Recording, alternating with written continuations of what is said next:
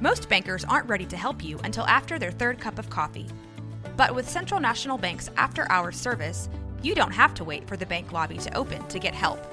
You can contact us from 6 to 8:30 in the morning or from 5 to 10 in the evening, and we'll connect you to a real, live, local person who can answer questions and fix problems 7 days a week. Bank different. Bank Central. Central National Bank. Member FDIC. When you need mealtime inspiration, it's worth shopping Kroger, where you'll find over 30,000 mouth-watering choices that excite your inner foodie. And no matter what tasty choice you make, you'll enjoy our everyday low prices, plus extra ways to save, like digital coupons worth over $600 each week. You can also save up to $1 off per gallon at the pump with fuel points. More savings and more inspiring flavors make shopping Kroger worth it every time. Kroger, fresh for everyone. Fuel restrictions apply. This is a Rogue Media Network podcast. This is 365 Sports, powered by Sikkim365.com. Grayson Grundhoefer, Sikkim365.com recruiting analyst, joins us as he does at this time every single Friday. And Grayson, after the loss to Houston last week, it does feel like the last drops of optimism have been drained, and they're playing Kansas State this week, who is one of the best teams in the Big 12, and almost knocked Texas off. And all that being said, even if Kansas State was kind of mediocre, the two things they do well are the two things that Baylor doesn't: stop the run and run the ball. It's like the mirror image. So this one could get rough on Saturday, couldn't it? Yeah, it definitely could. And I think when you kind of look around the matchups that Baylor's had throughout the entire season, this is kind of one that's a little bit different because when you looked at Utah early in the year, that's one that you could have said is somewhat comparable. But I think the dynamic playmakers and also the fact that Utah was rotating quarterbacks with one being unathletic and then one being athletic is a little bit different. Kansas State has two very athletic quarterbacks who are big and physical and can run the football extremely well. So I'm curious about that. I'm curious how Baylor's able to kind of match up with that because in general this year, it hasn't been great stopping the run. And we even saw it last week where Houston just decided they weren't even going to really give the ball to their running backs at all. They were just running Donovan Smith a ton. And while he wasn't extremely efficient, 20 carries for 66 yards, it's not setting the world on fire, but it felt like every time he was carrying the football, it was in big, high-leverage situations to get a first down or to obviously score the game-winning touchdown. So I'm curious, this is a totally different animal against Kansas State. But the other part I'm curious about is, Baylor's had a lot of trouble with kind of these spread offenses who are throwing the ball all over the place. We saw it when they played Texas, even saw it against Houston, UCF some as well. So I'm curious if K-State tries to attack it in that way or if they just run straight at Baylor, which I think is conventional wisdom, but I actually think that would help Baylor a little bit if they're a little bit more obvious in their play calling. So we'll see. I'm expecting Kansas State to put up somewhere in the mid to high 30s, which, if you've watched Baylor this year, it's very tough to see any possible way that Baylor's going to put up 30 points on the road in Manhattan. Yeah, it's tough. Grayson, how has this run affected recruiting as far as retaining who they want? Has it made them reevaluate also like who they need to be going after? I don't know if it's really reevaluated anything. I do think that, they pretty much had the group of guys that they've been, wanting to add to the class and wanting to have signed, in December. We're just barely over a month away from early signing day. And I do know, some guys are still getting pursued by other schools. And, if you kind of see that, you might get a little nervous about some things as, I feel like fans should. But I would also say that, Baylor's done a really good job of, really kind of, I guess, promoting what they're building. When you look at the fact that they're playing so many young guys and they're giving so many guys opportunities. And while it's been a struggle this year, young guys are still getting chances to play early on. That's really appealing to recruits, to be able to see a path towards playing time early in their career. And so I think Baylor right now doing a pretty good job of hanging on to some guys. I do know, you've heard different things, whether it's about, Bo Tate getting pursued by Stanford or Alex Foster getting pursued by Texas, Ole Miss, Mississippi State. So there's some various things like that going on. But as of right now, Baylor's done a nice job of trying to keep that group together while also recruiting some other guys like Kuwan Lacey, the running back out of Lancaster, and also just evaluating guys. But in general, the big thing for Baylor is, going forward into this off season, yes, you want to have a good 2024 class. You want to have good recruiting classes for freshmen, but they're really going to attack the transfer portal. And that's definitely going to be an area they're going to focus on. We actually just saw really the first offer to a transfer portal guy come out this literally yesterday, Keyshawn Blackstock out of Michigan State. He entered the transfer portal a little over a month ago, and Baylor offered him. Baylor's one of 17 schools to offer. But I do think that's the area that they're really going to focus on once this season is over.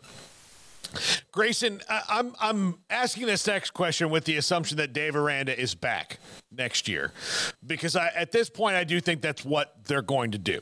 I know that there's going to be a tough sell to the fans on that because of how they've played, particularly at home. Right now they're 1-6, and they haven't won a game against an FBS opponent since over a year ago, and all those things. But I don't see it from Mac's perspective yet, where he's ready to make that change. So that being said, do they recruit in not only high school, but the transfer portal differently, knowing that they're probably running a different scheme next year on offense?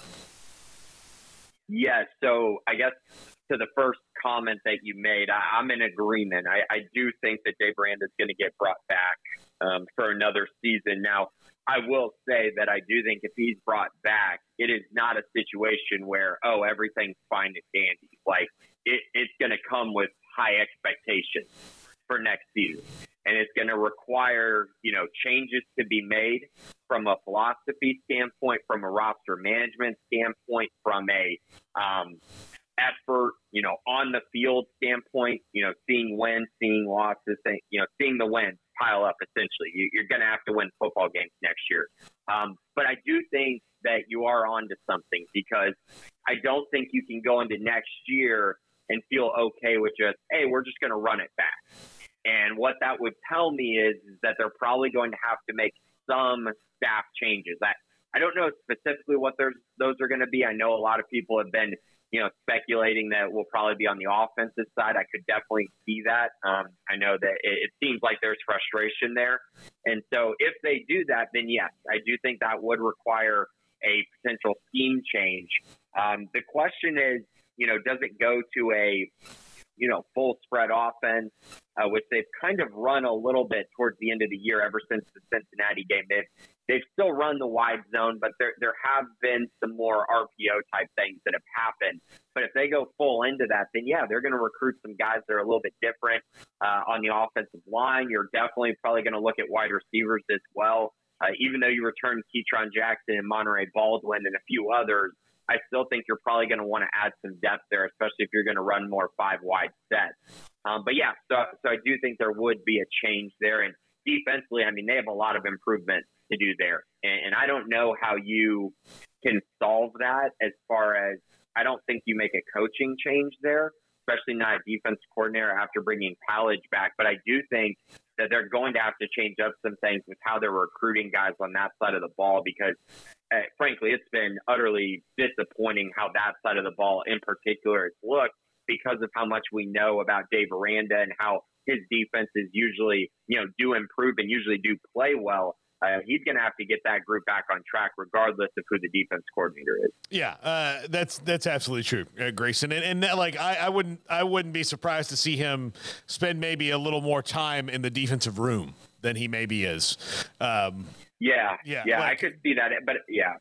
And head coaches do it all differently. Like there's head coaches that are offensive play callers, and they like walk into the defensive room and go, "Hey," and they're like, "We're good, okay," or vice versa and all that. So there's no one way to do anything. But I do know that he's a coach who's always tweaking everything that he does or looking at different ways to be more effective. So, it wouldn't surprise me I wouldn't say he's going to take over the defensive play calling, but as far as like game planning, I could see that more. And maybe he's doing that now. It's just their problem on defense to me is not scheme. Their problem is the front. Yeah, and I think that speaks to kind of that area that I'm talking about when it comes to recruiting different types of players, because I think the way they've been recruiting and kind of the talent that they've looked at to fit their scheme, I don't think it's quite panned out the way that they were hoping that it would have. And so for that reason, I think you might need to change up some things as far as what do you think you need at linebacker? What do you think you need at safety? What do you think you need on the defensive line? And I know they've had some injuries up front, but frankly, even when most of their guys have been healthy, it has not looked great. And there were high expectations for Gabe Hall and TJ Franklin, and they've had moments, but moments have been really a big part of their career. It hasn't been consistency. And when you're not consistent down by down, results like what we're seeing this year happen. So I do think some shifts there. And, linebacker is the area where it's kind of been a little bit baffling for me because Dave Aranda, he's a guy who coaches linebackers extremely hard and has had a ton of production at that position. But my goodness, the last 2 years have just that position is really struggling. And we've gotten to see some young guys play this year, and I have not seen the flashes that I was hoping for. And so for that reason, it's kind of like, okay, you really need to revamp that position. You're going to lose Matt Jones. You're going to lose Mike Smith, who transferred in for 1 year. What do you really have there? And, Starr is kind of thrown into that group as well, even though Carl Williams has shown some flashes, as has Corey Gordon. But that group needs to mature also. Okay, Grayson, you mentioned earlier they're going to attack the transfer portal. They're also, and this is the case for everybody, but more so for teams that are struggling and have players that are talented that other people would want. And the pitch is not only the NIL, but like, hey, you won't have to struggle here. How much defense do they have to play on the transfer portal as well? Yeah, and that's a reason to bring back Dave Aranda.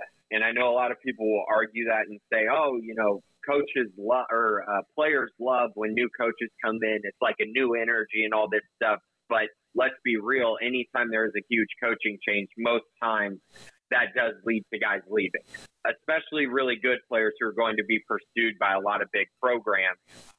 So keeping Dave Aranda, I think, helps solidify that, especially as we've seen, since Aranda's been at Baylor, he's done a great job at not losing guys that they don't want to lose and guys that he's able to keep, right? Because there are specific situations where they could not keep guys, right? And then there's situations where it's like, hey, we need different guys to be starting for us. We're going to go ahead and, let you leave. Or maybe, bad locker room guy or something along those lines. Dave Aranda's done a great job of that. And so has this entire staff. So you would think that if he does, if he's able to come back, that he would have something prepared for those guys. And as we know, the culture and the way the players like being at Baylor is definitely special. And obviously the NIL part of that's going to come into play as well, which Baylor has been, getting better and better at over the last year or so. So, they're definitely going to have to play defense. There are some guys that I believe should and probably will be wanted by many, but I also think it's one of those things where, some of those guys got a chance to play as true freshmen. And so I think it's just kind of building on that. And the school that gave them that opportunity was Baylor. The coach that gave them that opportunity was Dave Aranda. And I think that's also a big part of any decision that would be made on that end as well. Grayson Grundhoefer, SIGM365.com. Grayson, thanks a lot. Talk to you next week.